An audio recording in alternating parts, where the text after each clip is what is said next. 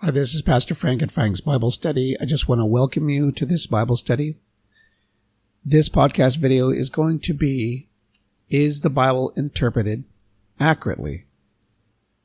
There has always been controversy over the influence of ethnographic, ancient linguistics, and grammatical errors in the Bible through ancient times. So, let's look at some facts.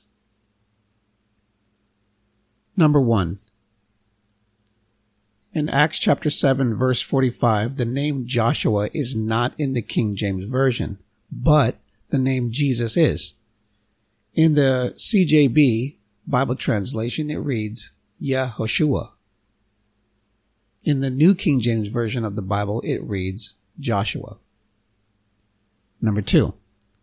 The 12 disciples of Jesus in the 4 Gospels were Jews without exception of Luke, who was a Gentile, but a Greek physician or doctor. It would make sense because to be a doctor, you would have to remember patients, their ailments, and the cures of your practice. A learned doctor is a student first. At face value, a doctor would have a tremendous impact on the retelling of the medical aspect of the crucifixion, death, and resurrection of Jesus, in addition to the other eyewitnesses of the other 3 Gospels.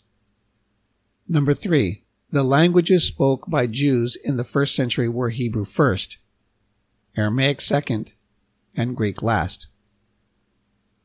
Number 4. The original account or retelling of the Gospels was in Hebrew or Aramaic by the writers.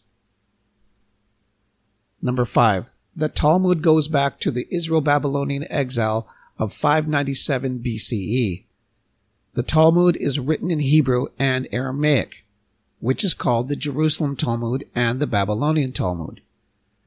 Translation of languages are not foreign to ancient Jews. Number 6. Any of the initial translations of the Gospels, either oral or written, happened later.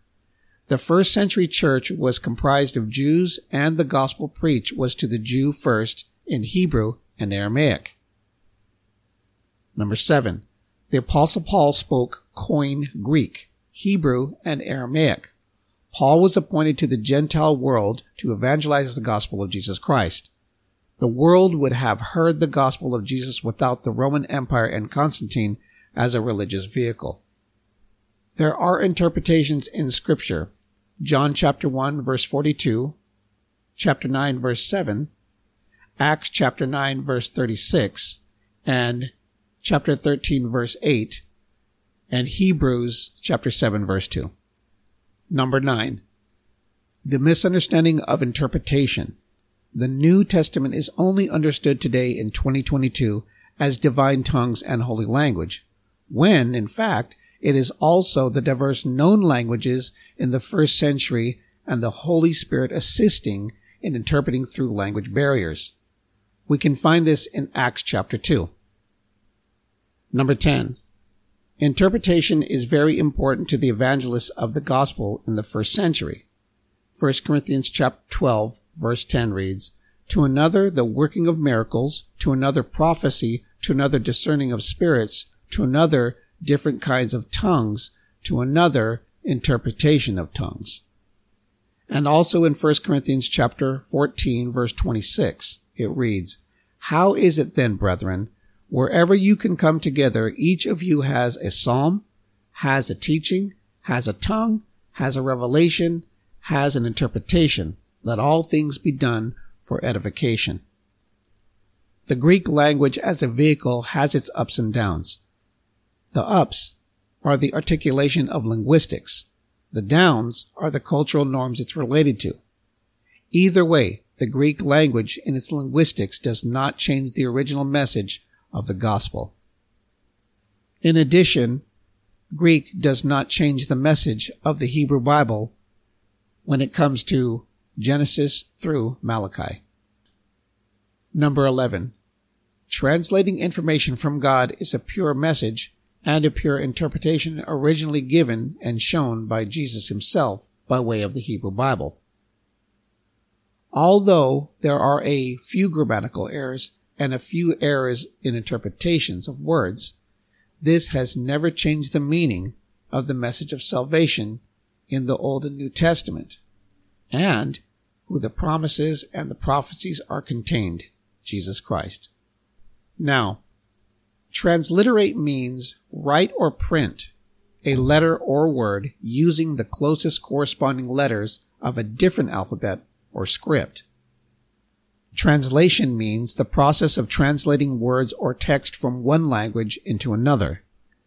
This is a very important process to achieve without mistakes, especially if you do not have the original text. So the Bible interpreters of the 1st and 3rd century had eyewitnesses and contemporaries in addition to original copies of the text. See the book, The Case for Christ by Lee Strobel. 1/3 of the epistles of the New Testament are written by the Apostle Paul, whose first language was Koine Greek, and was under the tutelage of Gamaliel, the most astute rabbi of his time. Paul, as a child, learned the Hebrew scriptures and customs. He hailed from the tribe of Benjamin. As you can read from these facts of scripture and secular history, the gospel translation of names, geographical areas, and historical figures were included for a reason. The Greek language is the most articulate language known. God chose it to be the New Testament language by way of Paul the Apostle. The linguistics of Greek language stands alone in articulation and communication, which is why I believe that God chose it. The history of the Greek language was introduced to the Jews by the short-lived Hellenization of Judea in the intertestamental period of 420 BCE. Just as the Babylonian exile gave the Jews Aramaic linguistics, this gave two major languages conducive to the understanding of the saving message of the Messiah to all mankind.